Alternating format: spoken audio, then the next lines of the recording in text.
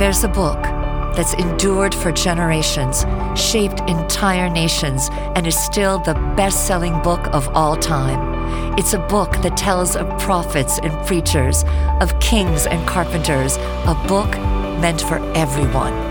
There's more to the story. Explore the book you thought you knew at Museum of the Bible in Washington, D.C. Plan your visit today at museumofthebible.org/explore. I know hope can last forever. Hello and welcome back to A Reason for Hope. I'm your host, Mario Costabile, and this podcast will deliver hope along with some faith formation. We will explore areas of our faith to better understand who we are as Catholics. Our topic today is understanding the Scriptures. How many of us actually read the Bible on a regular basis? And when we read the Bible, do we understand it? What is it telling us? And how is it changing our lives? After all, it is the Word of God. It should be transforming us, drawing us closer to God to better understand who God is. Is it doing this for us? The Scriptures are love letters from God to us. Our guest today is Jeff Cavins, and he will help us to better understand the Scriptures and how we can learn by them and be fed by them. So welcome to A Reason for Hope, and here we go. This hope can last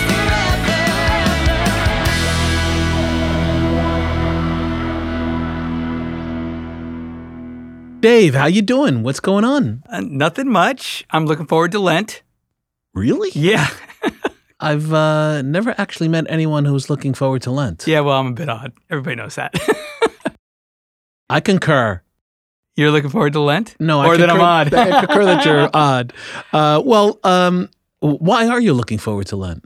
I think, the holidays are over. Now you're like in the midwinter blah, You feel kind of aimless. The holidays give you purpose, So you feel aimless. I'm off schedule a bit, a little undisciplined.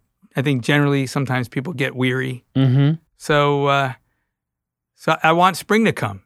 And one thing that people do in late winter, as the spring's getting closer, they do like a spring cleaning. Yeah. And I think it serves obviously a practical purpose. It cleans up the house a bit, but I think there's also a psychological and emotional purpose that people are kind of ready for change. They want to get things going. They want to get life in the house in order. They want to start off fresh,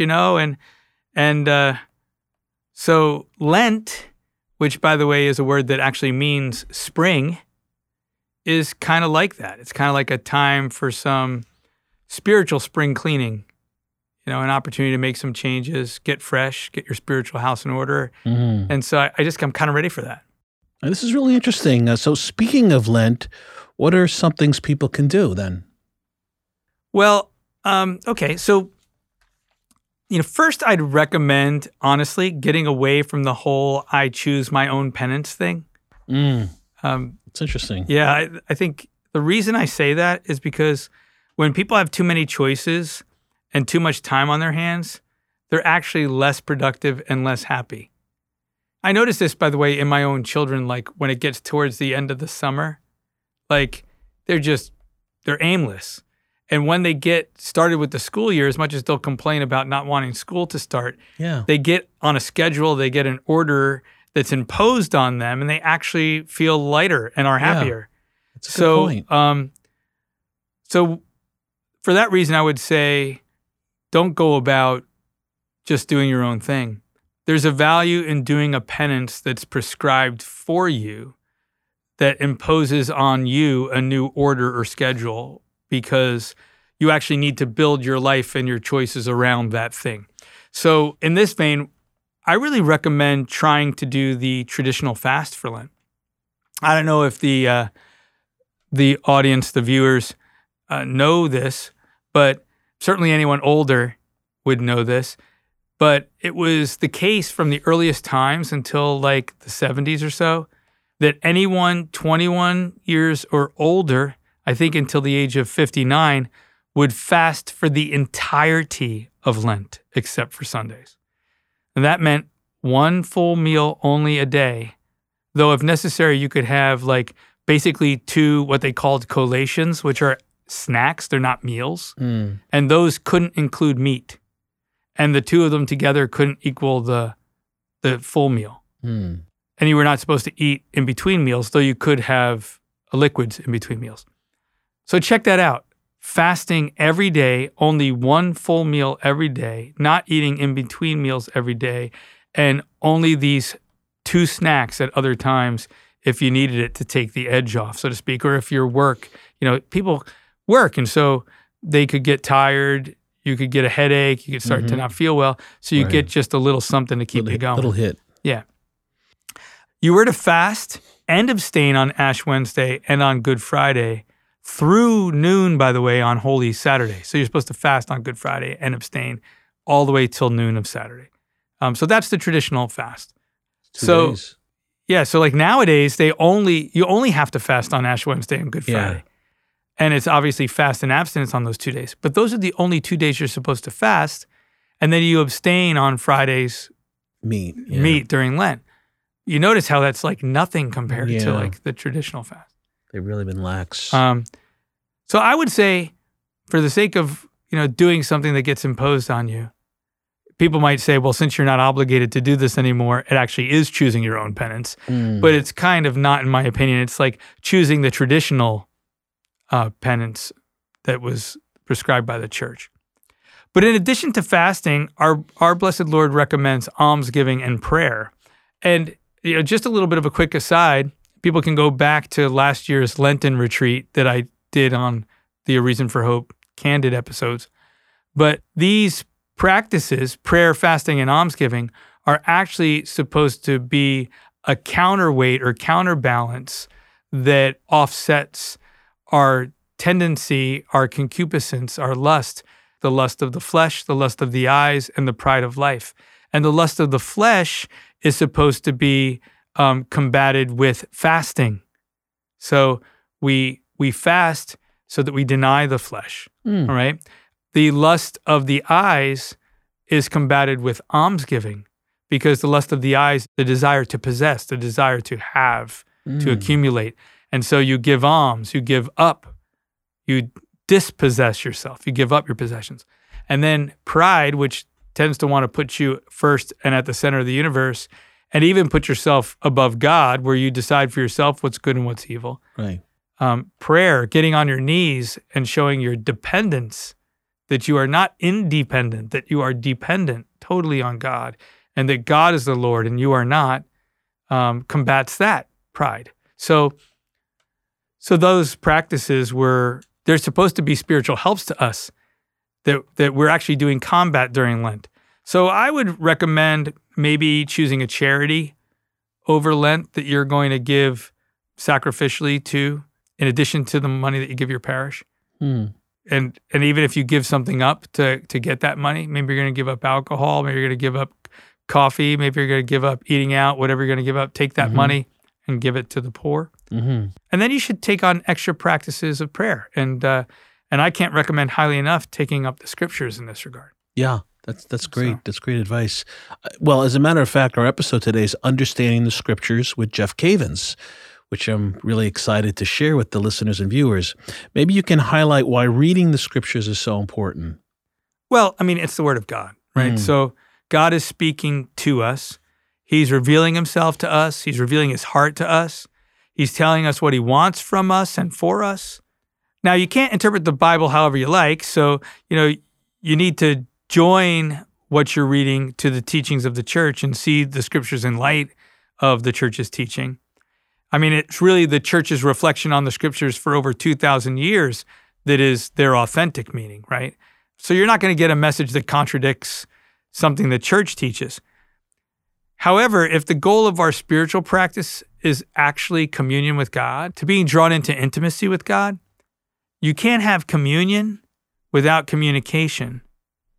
So then prayer, which is communicating with God, is absolutely necessary if we're going to enter into communion with God.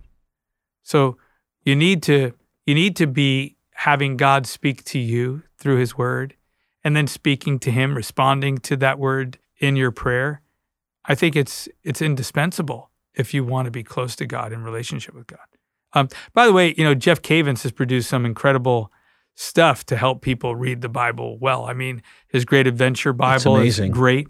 It's really great. And, that's the basis of the Bible in a Year podcast with Father Mike Schmitz, which has been it's like one of the top podcasts of all podcasts, not just like Catholic podcasts, right? Mm-hmm. And I don't know, I think just in January started the Catechism in a Year that they're doing together as well. Yeah. So that's going to be a great help too. You read the Catechism to be able to read the Scriptures with the mind of the Church, right? Yeah, yeah. And I want to point out also, it's important to read a Catholic Bible, right? Yeah. Because it's the interpretation of the Catholic Church as it understands what the Scripture is revealing to us. Because there are different interpretations, there are different translations. Right. So I want to share that with our viewers and listeners. And there's also more books in a Catholic Bible than there is in a Protestant Bible. And just so our listeners know, the reason for that is that the Catholic Church accepts the Greek translation of the Old Testament called the Septuagint, which has 46 books in it, whereas Protestants use the Jewish translation called the Tanakh, which has 39 books in it. So there are 7 more books in Catholic Bibles than Protestant ones, because there are 7 more books in the Greek Old Testament than there is in the Hebrew Old Testament. And then, just as an aside, why do Catholics use the Greek Old Testament? Well, it's because it was the one that was used at the time of Jesus and the apostles. Right. And even St. Paul quotes from the books that are in the Septuagint that aren't in the Tanakh. Right. So, and as the Church evangelized the Greek world, the Greek translation of the Old Testament was the predominant one used. Yeah. So you're the only one that would know that information. What is that game show that it's like Jeopardy? Jeopardy. Those are Jeopardy questions that you would probably win at. All right, this is great hanging with you, Dave, and sharing the importance of Scripture. Thanks. You're welcome. And Jeff Cavins, can't wait to hear him. Yeah. Hey guys, what's up? It's me, Alanis, here with Who's That Saint, where I give you guys 3 clues on one saint for you to guess before the big reveal. Who's that saint? Clue 1. This saint's uncle was a man named Cardinal Giovanni Angelo Medici, who later became Pope Pius IV. And so this new pope really hooked his nephew up and asked him to come to Rome to serve as a cardinal deacon, and soon thereafter he was appointed as the Archbishop of Milan. Who's that saint? Clue 2. Since Milan was the largest diocese in the Catholic Church at the time and corruption was sadly quite prominent, this saint saw it as his mission to drive out all of that corruption, and his strategy was to provide education to members of the clergy, and he's actually credited with the founding of seminaries for the purpose of educating priests.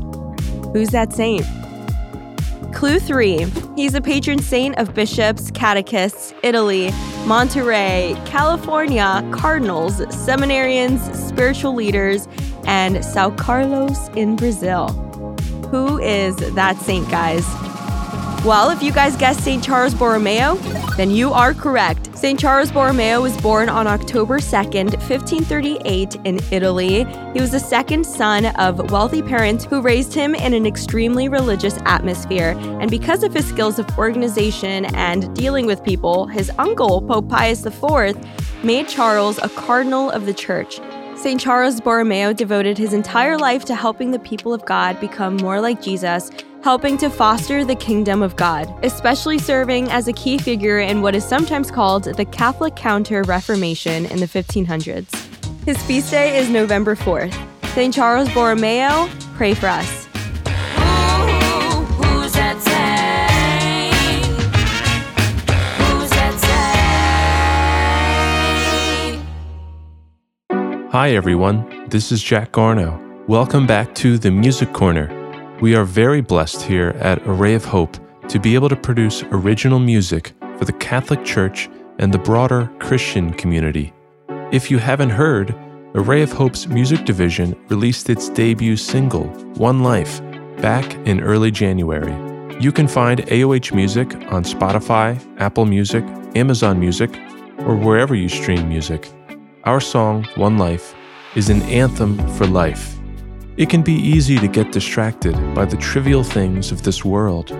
Sometimes, God gives us a much-needed shock to wake us up and remind us of what truly matters. What truly matters? Jesus reveals to us in Scripture and in our hearts that it is our relationship with God that truly matters.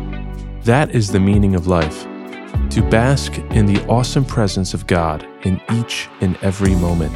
The evil one tries to divert us from this ultimate purpose, but we need to fight the devil off and praise God in everything we do through prayer. For this is where we find Christian joy, in the devotion to the virtues of faith, hope, and love. We have one life to live, so let's live it.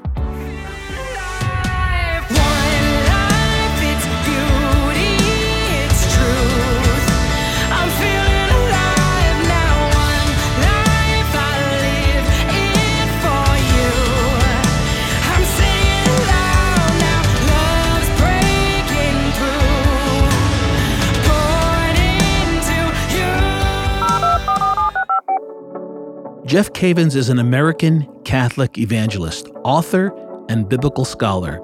He was a Protestant pastor before his reversion to the Catholic Church. He is known for taking complex theological concepts and making them practical for everyone to understand. Over the past several years, Jeff has dedicated his life to developing the Great Adventure Bible Studies, an extremely useful, practical, and color-coded interactive Bible study system. Jeff is the founding host of EWTN's Life on the Rock, and his conversion story is found in the best-selling book My Life on the Rock, A Rebel Returns to the Catholic Faith. He is also the author of I'm Not Being Fed, Discovering Food That Satisfies the Soul.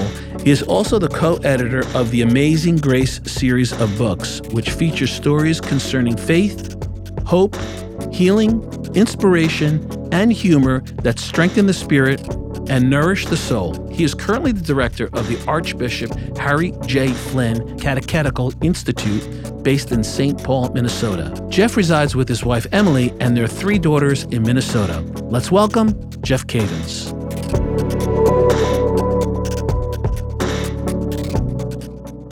So here we go, Jeff. Thank you so much for joining us here. I've often admired your work, and we've met several times. And thank you so much for joining us here on our podcast. How are you? I'm doing very well, thank you. I'm enjoying this journey through life, and I'm looking forward to every aspect of it. Yeah, I'm glad you said that. It's important that we enjoy ourselves, right? The Lord expects us to be joyful, right? And that's part of the journey. So that's good to hear you say it. I'm happy. So, I know a little bit about you. I certainly know about your work, but I often like to start our interviews, our discussions, with really going a little bit deeper about the person that I'm speaking with. So hopefully that's okay. Sure. I know that you're a convert. Am I right about that? Yeah, I'm a revert. Oh, okay. So I got that wrong. Well, let's talk about that. So, you were born and raised Catholic, right? I was born in Iowa and raised Catholic for, all of my period growing up. And then about 18 years old, I started to really, really search and looked into Eastern religions and the Bhagavad Gita, Tibetan Book of the Dead, Eastern meditations, Beatles, Bob Dylan, the whole thing. And that kind of led me to really go deeper. And through a girl in college who I'm now married to, she introduced me to this personal relationship with Jesus, which I really didn't know anything about that. I didn't have any kind of what I would call relationship with God when I was growing up, even though I was Catholic. That was my own ignorance. But I ended up, going after this completely, and I gave my life to God and ended up in Bible college in Dallas, Texas. And shortly after that, I left the Catholic Church and continued on in radio and television, and then I was ordained a Protestant pastor. Oh, wow! And then studied my way back into the Catholic Church. That's what I remember. Yeah. I'm a revert. You know, I think Scott Hahn gave me that title, a Right. revert Right. versus a convert, but I'm Uh-huh. almost a convert. So how do you formally leave the Catholic Church? You got to yell at a bishop. Did you do that? No, you didn't do that. I did. I did it, and I did it in spades. Oh, wow. The bishop came from Fargo to Valley City, North Dakota, not for a mass, but just to hear the people. You know, kind of like open up. How are things going? This is what we're doing. So Emily and I went, and I had by that time, he didn't know it, of course, but by that time, I was thoroughly frustrated with the Catholic Church. I was going to the Catholic Church, but I was also going to the Assembly of God Church on Wednesdays because they had a Bible study. And the bishop came through and he held this open service to field questions. And I raised my hand and he pointed to me. And I was probably the fifth or sixth person to ask a question. I stood in the middle of the aisle and I kind of came unglued. And I had told him that I had given my life to the Lord, but there doesn't seem to be any room for me in the Catholic Church. And I raised my voice and I clapped my hands. I stomped my feet as if to knock the dust off of my feet. Wow. And I looked at the bishop and I said in a very loud voice, I said, "From this day forward," and I pointed right at him. And then I yelled at the top of my lungs. I said, "I am not Catholic." And I turned around and started walking out of the church. And my poor wife was following me out, looking at everybody in the small town of North Dakota.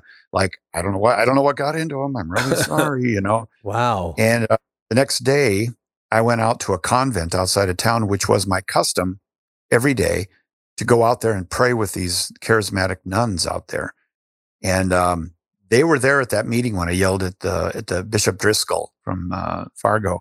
And they told the bishop, "Don't go back to Fargo tonight. Stay in the priest's quarters out at the monastery because he comes out every morning." And I don't know what got into him. So he did. I didn't know it. Next morning, I got on my motorcycle and I rode out there and I knocked on the door like I normally do. And he answered the door. Oh, my. And I was almost passed out. I thought for sure he was going to give me a card, you know, go to hell, you know, just there. And so he invited me in and he said, "I want to hear your story." So I told him my story. And he said, "I'm going to tell you three things." He said, "Number one, the journey you're on is of the Lord." And I went, "Wow, that's nice. They're the first Catholic to acknowledge it, you know." And he said, "Number two, I'm going to call you Little Newman."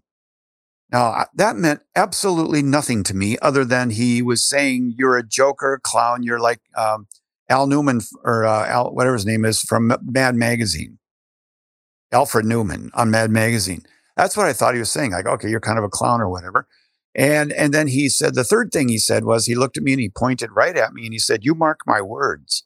Said, "One day you're going to return to the Catholic Church and you're going to teach your people." Wow. And I said, "I don't think so." I don't even know what to call him, you know, with Your Highness or Sir or whatever. and I said, "I don't think so." And I got up, I shook his hand, I walked out. And that's how I left the Catholic Church. Wow. And so how long were you a pastor? I was gone for about 15, almost 16 years. And I was a pastor for 12 of those years. 7 years in Minneapolis and 5 in Dayton, Ohio. Wow, that's really interesting. So, all right, so this is the $1 million question. So 12 years, you said you were a pastor, and of course, all the time before that. So what started to open up your eyes back to the Catholic Church? How was God touching you to reveal to you that, the Catholic Church is the one true church? Mm-hmm. Well, probably, I would say, well, number one, I was different than a lot of the other non-denominational pastors that I knew. I was different, and I was different in that I was very serious about study. I'm not talking about just meditating on the Bible and coming up with a story and grabbing 4 scriptures. I would study, and I studied a lot. And about my second year into being a pastor, I started to study with a group from Jerusalem, Hebrew University, David Flusser, Shmuel Safrai in the United States, Dr. Marvin Wilson from Massachusetts, Gordon Conwell. I started to study with other guys like Dwight Pryor out of Austin, Texas, and others who are well known around the world for teaching about the Jewish backgrounds to the gospel. Jesus, the Jew, the rabbi, the one who taught using, methods of the time. So I became so fascinated with understanding the early church from a Jewish perspective as the roots of Christianity. So I did that for 10 years and I studied under the best. And that really opened up my eyes. And the more I studied that, the more I started to realize that this modern day charismatic non-denominational church that I was a pastor of really didn't look much like that early church. So I started studying the early church fathers more and more. And for our listeners, that's, the first 300-400 years of the church, the real leaders, Augustine and Jerome and Athanasius and others. And the more I got into the church fathers, I started to look at the common denominators in this church, like the Bishop of Rome, the Pope, Mary as the Gevera, the Queen Mother over the kingdom. I started to notice that they believed that the Word of God wasn't just sacred scripture, but it was sacred scripture and sacred tradition. And perhaps most important, the Eucharist, that the Eucharist was not a symbol. It was not Welch's grape juice and a slice of bread, but it was the body and blood, soul and divinity of Jesus. Now, as I looked at all that, and just being honest, a crisis of faith took place. I'm like, I bet. If that's what the church looked like, and I think I'm a New Testament church in the 1980s, I'm missing something here, or they're missing something. And so that brought on a crisis of faith. So I went on a hunt for, does anybody believe these things anymore that I'm seeing in the early church there? I knew one thing for sure. I'm not going back to the Catholic Church. That's not happening. So I started to study, and I started to land on more liturgical churches, Methodist Church. And then I finally wound up with the Anglican Church. And so I started to develop a relationship with the Anglican Church.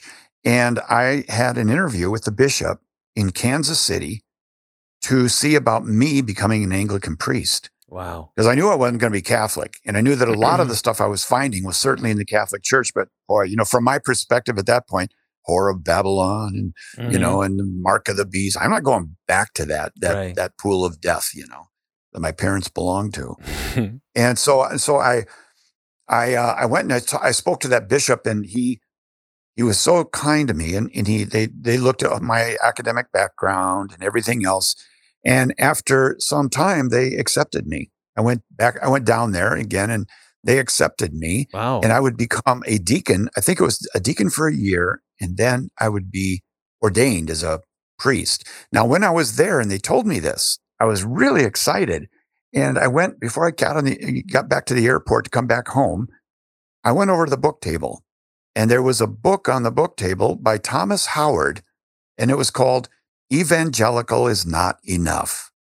And I opened it up and I thought, oh, this is exactly what I've been saying to my wife. I said, this is what we've been talking about for this last couple of years. This is exciting. And I said, I'm going to buy it. So I bought it.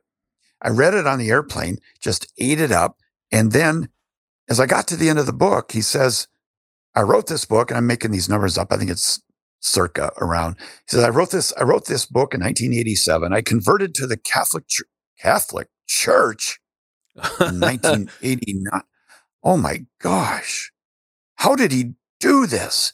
And it really set me back. Wow. So I found out his number, and I called him, and I told him, I said, I need to know why you did that. And he told me, and I said, Mr. Howard, I said, same thing's happening to me. That's exactly what is happening to me. And he said, well, I want you to talk to two of my friends who just went through this themselves. One is Scott Hahn, and the other is Marcus Grodi. Oh, gosh. And I said, okay. I said, okay, whoever. I didn't know. I'd never heard of them, Yeah. So I wrote their names down. And I put it up on the windowsill. I just left it there. And I went back to studying. And as I studied more and more, it became evident that God was calling me back home, which meant no job. It meant that I'm giving up ministry. I'll just go back into radio, or I'll run a gas station or something. I don't know what I'll do. And so when I made my mind up, I was going to do that. And then I contacted this guy, Scott Hahn. I called him. And 5 minutes into the conversation with Scott, we're only 10 days apart in age, but Oh, really? Wow. yeah, we're 10 days older than me. Wow. So I got to respect him. So, And he's had a similar journey. He had to leave his job, and yeah, you leave everything. Nowadays, it's not quite like that. Nowadays, somebody can convert and say, "Well, I'm going to write a book," and there was nothing like that for us at all. As you convert, you lose it. You're going back to square one in a way. You're certainly not going to have a church and be a pastor anymore. But I was talking to Scott on the phone, and after about 5 minutes, he says, "Jeff," I said, "Yeah." He says, "I just have a feeling you and I are going to be best friends for a long time." and I'm like, what is he talking? Who is this guy? And I'm like, whatever, just answer my questions. But I had made up my mind that, that I was going to go back. The Lord was calling me back to come back to the church. And that came through Bishop Paul Dudley in Sioux Falls, South Dakota, who was my childhood pastor. And he's the one that coached me right back into the church. And so I came back to the church, and then Emily, my wife, converted to the Catholic Church a year later. And then I started to teach at Steubenville Franciscan University. I taught Introduction to Scripture, and at the same time got a Catholic graduate degree. And then after 2 years there, Mother Angelica called me and asked me to come on her show to tell my story, which I did. And in the middle of the show, she says, honey, that beautiful voice she had. She said, "Would you pray about doing a show for us, a 13-week show?" And I said, "Sure, let me pray." And I put my head down and closed my eyes and then opened them up and said, "Yes." And that show ended up being Our Father's Plan that Scott Hahn and I did. It's a 13-week show because nobody knew me at all. So I thought, well, Scott, you and I will do it together. And then after that live show with Mother, she took me off to the side of the studio and she asked me to pray about moving there and starting my own show on Thursday nights. She said, "I've been praying about this for quite a while for young adults, and the Lord told me tonight you're the one." And I said, "Well, I need to pray about that for a couple of months," because I was teaching at Steubenville. And so I prayed about it, and I said yes. And we moved to Birmingham, Alabama, and I started Life on the Rock. This is a fascinating story. I didn't know this stuff about you, and I'm sure a lot of our listeners didn't know that journey, which is really cool. I mean, you really had a tug of war with God, back and forth with stuff, and it's beautiful actually to hear that. There's a book that's endured for generations, shaped entire nations, and is still the best-selling book of all time. It's a book that tells of prophets and preachers, of kings and carpenters, a book meant for everyone. There's more to the story. Explore the book you thought you knew at Museum of the Bible in Washington, D.C. Plan your visit today at museumofthebible.org/explore. One of the things I wanted to ask you, so, I often get through my, I had a different journey. I mean, I was a secular film and music producer for 40 years, and then I kind of got involved in ministry much later and formed A Ray of Hope. But I have a lot of friends that I talk to about their faith and their journey, and often they'll say to me, "Mary, I used to be Catholic. Now we go to this other church. It's a little better for us." And they really talk about the Bible, a little bit more rooted in the Bible than the Catholic Church. And then, it kills me because I'm saying, you don't understand. The Catholic Church is all about the Bible. So maybe you can kind of share. I'm sure you go through this frustration as well because people approach you about that all the time. How would you respond to someone that would say something like that, given your background and your love for the Bible? Sure. Well, I would say, to begin with, we have to ask ourselves, where did the Bible come from? Exactly. And when I say the Bible, I mean the 77 books. Where did that come from? And if I was talking to a Protestant friend of mine, I would just ask, where do you think that came from? The Bible. And they'd say, well, let's see. And Oh, it came from Zondervan Publishing. No, I'm not talking about that. I'm talking about, where do you think those 77 books of mine and 66 of yours, where do you think it came from? And they'll say, well, I guess, the early church kind of came up with this, and I said, well, how do you know that those books are the inspired word of God? Do you believe that they're the inspired word of God? And they'd say, oh, absolutely. Every one of them? 3rd John, 2nd John, Philemon, all of it, right? Yes, all of it. It's all the inspired word of God. Okay, I'm just simply asking you a question. Why do you believe that? Now, there's only one answer, and it's the answer that St. Augustine gave. And that they can say, well, it feels like I'm inspired by it. I feel that, and I'll say, wait a minute, that's what the Mormons said. Mormons said that the Book of Mormon was inspired because of the warmth in the chest that it brought. Okay. Right. That's not an answer. So why do you believe that's the inspired word of God? It's not the table of contents, that's for sure. Because each of these books didn't know the other books were going to be all put together at one point. Paul didn't even realize that all of his letters were going to be bound together at one point, So why do you believe that? And they finally get to the point where they have to say, I don't know. I don't know. So then I want to bring out, in a loving, charitable way. This isn't a contest. This is not fighting with people and trying to be smart, but it's to illustrate something. And they'll say, I don't know. And I'll say to them, I know you don't. I know you don't. But let me tell you why you do now. And that is because of the Catholic bishops. And they're like, what? I say, in the councils of Hippo and Carthage in 393 and 397, the Catholic Church determined that these books were the inspired word of God, the canon. And that's all. That's the answer. So St. Augustine said, I would not believe that the Bible was the word of God had not the church told me. Hey, if you're enjoying this interview, be sure to check out the full video version on the Array of Hope channel. Subscribe for free at watch.arrayofhope.net. Then download the app by searching Array of Hope on your mobile device, Apple TV, or Roku.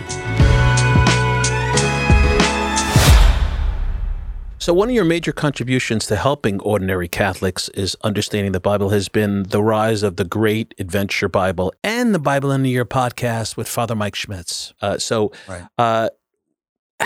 What was the inspiration? I know the Bible has always been your passion, but now that passion, the Lord invoked an inspiration to share it with the world, and you do it so beautifully and so clever. And then the success of the podcast, it's the biggest podcast, especially I think of all podcasts. It's one of the leading. Of yeah, I was going to say of all Catholic podcasts, but it's above and beyond that. So tell me the inspiration about putting that together and really the sense of accomplishment and really purpose in doing that.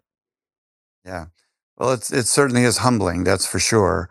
And I used to hear people talk about something happened and they said, well, it's humbling. And I thought to myself, yeah, whatever, And then when you're in that situation, something like the Bible in a Year happens, it truly is humbling. It really is. It's hard to explain, I guess, but it puts you in your place really quick as to what God is doing, Amen. Despite you. But the Bible in a Year was based on the Great Adventure Bible Study, which what I did when I was 25 is I had a desire to see the entire story of salvation history. I'm very visual. And I wanted to see that story come to life. But I knew the stories in the Bible, but I didn't know the story. I could tell you all about Samson and Delilah, and I could entertain you for an hour with that, or I could talk about Joseph, and I could entertain you with that for an hour, and talk about all these things, but I couldn't tell the story. So what happened to me one day is I was getting ready to go into a Hebrew class at the University of Minnesota, and I was listening to a biblical scholar go through the history of archaeology, biblical archaeology, and he was as dry as a bone. But he went from the Copper Age to the Bronze Age to the Iron Age, and he was just flowing in this story of all these discoveries and things, and the story of salvation history. And I thought, wow, I'd like to do that with a Bible. Now that combined with looking at one guitar player is what suddenly gave me the idea to do what I did. And that guitar player was Phil Keaggy. Phil Keaggy is considered one of the best guitar players in the world. And I went to see him in concert several times. He later came on Life on the Rock 3 times. Wow. We became friends and talked a lot about the Lord. But he would play in his concerts on his Les Paul or his Flying V or all these different, guitars. And I noticed that his eyes were closed, but his hands were precise on the fretboard, just going up and down and up and down, and in his hand, even with a cut off finger. And and I was blown away. And I said to myself, I want to play the Bible like that. I want to play the Bible like that. So my first thought was I was going to create a timeline chart. I could see it in my mind's eye, a timeline chart that would lay the whole story out so that people could see it. But my first thought was, I'm going to make it a fretboard. And I'm going to go from the early world all the way up to Jesus and the church, and I was going to be able to play salvation history as a speaker talking about it. It's awesome. Well, I didn't do that, but I ended up doing the chart, the looking to see if I have one here, the Bible timeline chart. And there it is.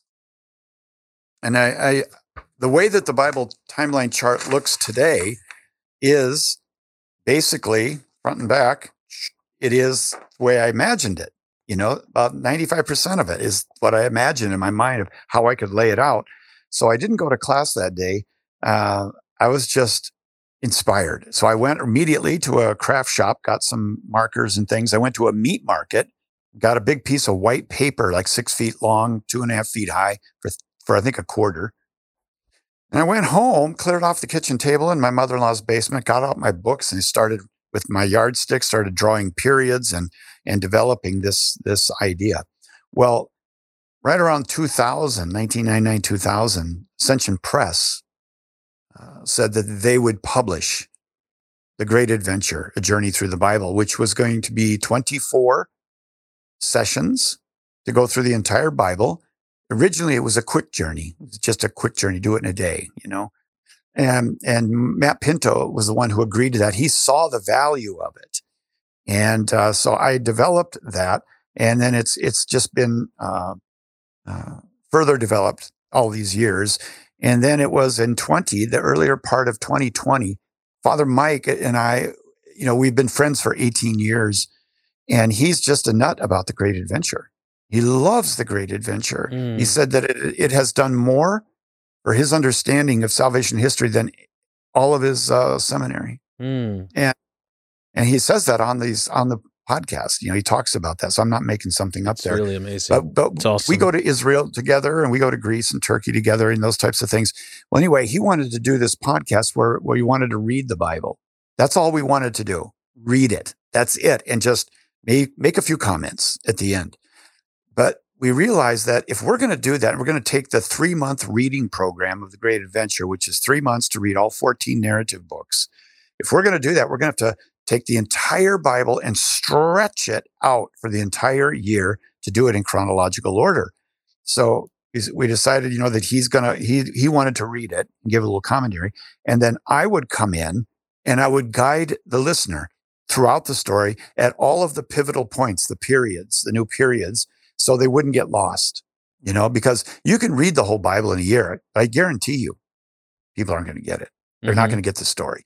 But if you tell them they're going to get the story and you do it in chronological order, even where the prophets belong and so forth, then they get excited because you're giving them the keys to reading and understanding the Bible. Yeah. So what we did is we got about 3 months ahead in the recording of it. And then January 2021, COVID, January 2021 comes about and the show launches on Apple. And on January 1st, I totally forgot that we did it because I have other things. I do my Jeff Cavins show every week, the regular podcast, or now I'm doing a daily with Jonathan Rumi, who plays Jesus Sure. on the Yeah. Chosen. So I do that on Hallow, and it's a daily reflection. But I forgot about it. And then a producer calls and says on January 2nd, "Are you sitting down?" I'm like, "Yeah, why?" "You're number one in the country." And I drew a blank. I said, "Number one what?" And she said, "You're the number one podcast in America." And I still was a little bit blank. And I'm thinking my own show. And I thought, "Oh, how did that happen? What?"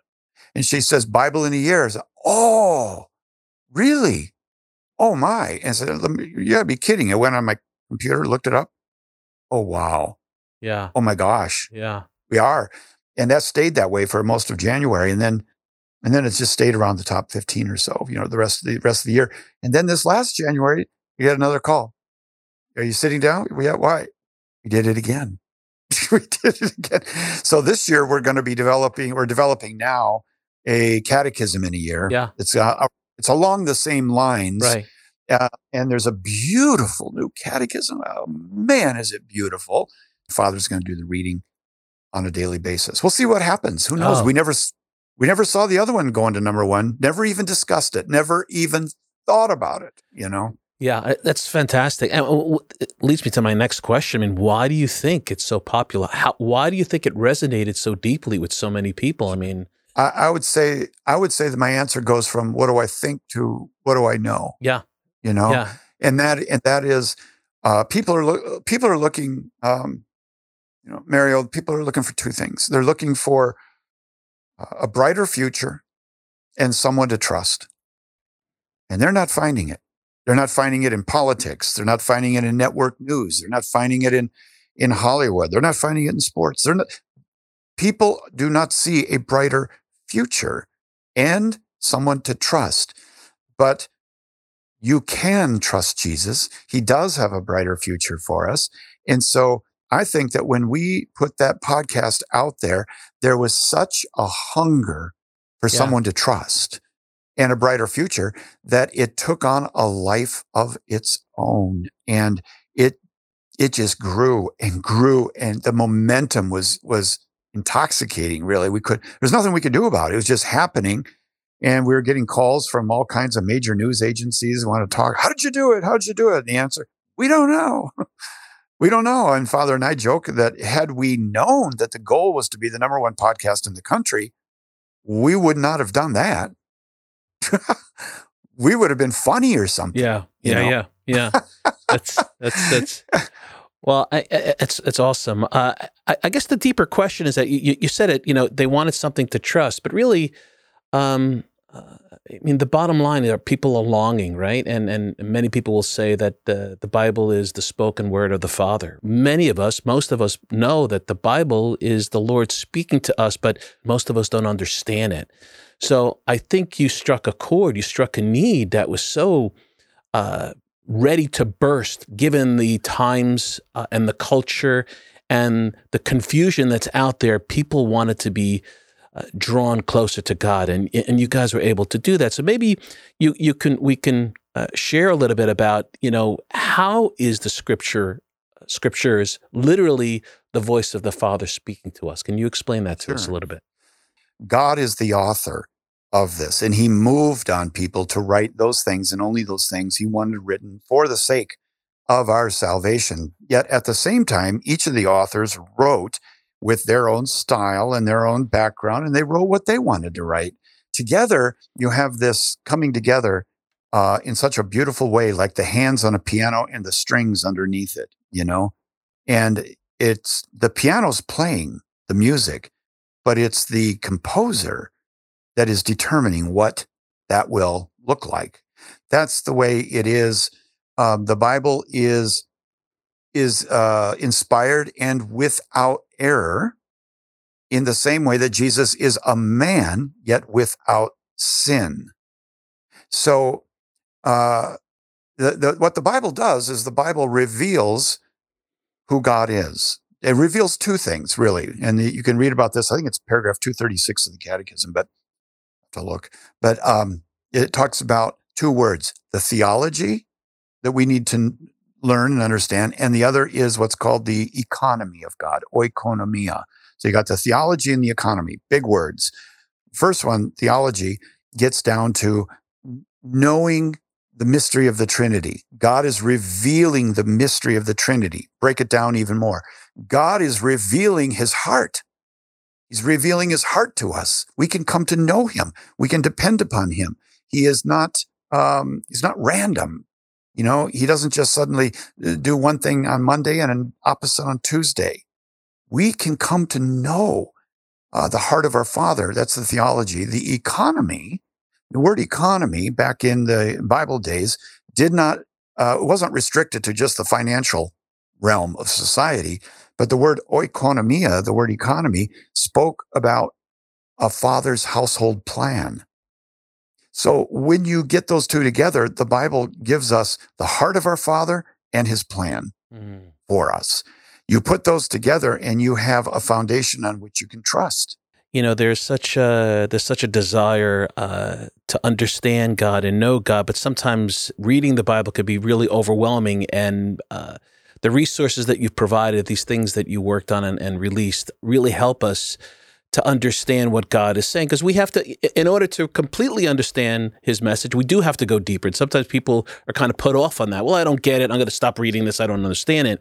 But, you know, I'm a musician by trade, and you used a lot of music analogies. I'll use the same. It's like you don't get to the beauty of perfecting the instrument that you're trying to learn until you spent a lot of time in understanding technique, and that technique will grow, that you'll be able to perfect speaking in that language. So it's not really any different than understanding who God is, you know, reading the Bible. And I love the work that you're doing. I'm excited about this new podcast, the Catechism that you're going to be releasing in January, because I think that's kind of a hidden gem amongst Catholics. I mean, devout Catholics and people that are into their faith know about the Catechism, but a lot of people do not know about the Catechism. That has been a treasure of resources for us, as you pointed out. Is there anything, Jeff, that you want to share with our listeners and viewers, that's something that you're presently working on outside of, releasing the Catechism? And what is the title of that, by the way? Is it the Year in a Catechism? Catechism in a Year. Okay. Like we had Bible in a year, Catechism in a year. Okay. Is there anything new that you want to talk about that you're excited about? Yeah. There are a couple things. One is I would say that if you're interested in the Catechism in a Year, go to ascensionpress.com. You can get all the material. We have the timeline. There's a new catechism. I highly recommend it. It's gorgeous. It's gorgeous. Get all the material that you can to start with us at the beginning of the year. Secondly, next year, I'm going to be starting a new video show on YouTube with Ascension Presents, and it's going to be the Bible timeline with me, Jeff Cavins. And what we're going to be doing is we're going to go through the entire timeline, and we're going to be bringing in some of the top scholars in the world to discuss each period and the harder parts that we have a harder time believing, or understanding, like a whole city being completely obliterated in the Old Testament, harem warfare. What about that? So we're going to be bringing in just top-notch scholars for that, and look to an announcement shortly from Ascension Press. They'll let you know what the date of that is and how to get a hold of it. We're going to be doing it in the Twin Cities. We have a studio built now, and we'll be doing that show from here, but it will be on the Great Adventure channel. And we're also taking into consideration Catechism in a Year. And so we hope to bring in some of the teachings of Catechism in a Year into the Bible timeline as we go forward. So we're really excited about that. And next year in June, Father Mike Schmitz and I are leading a pilgrimage to the Holy Land in June. And then we're also doing the same in the summer of 2024. In case you can't get into 23, we're doing it again in 24.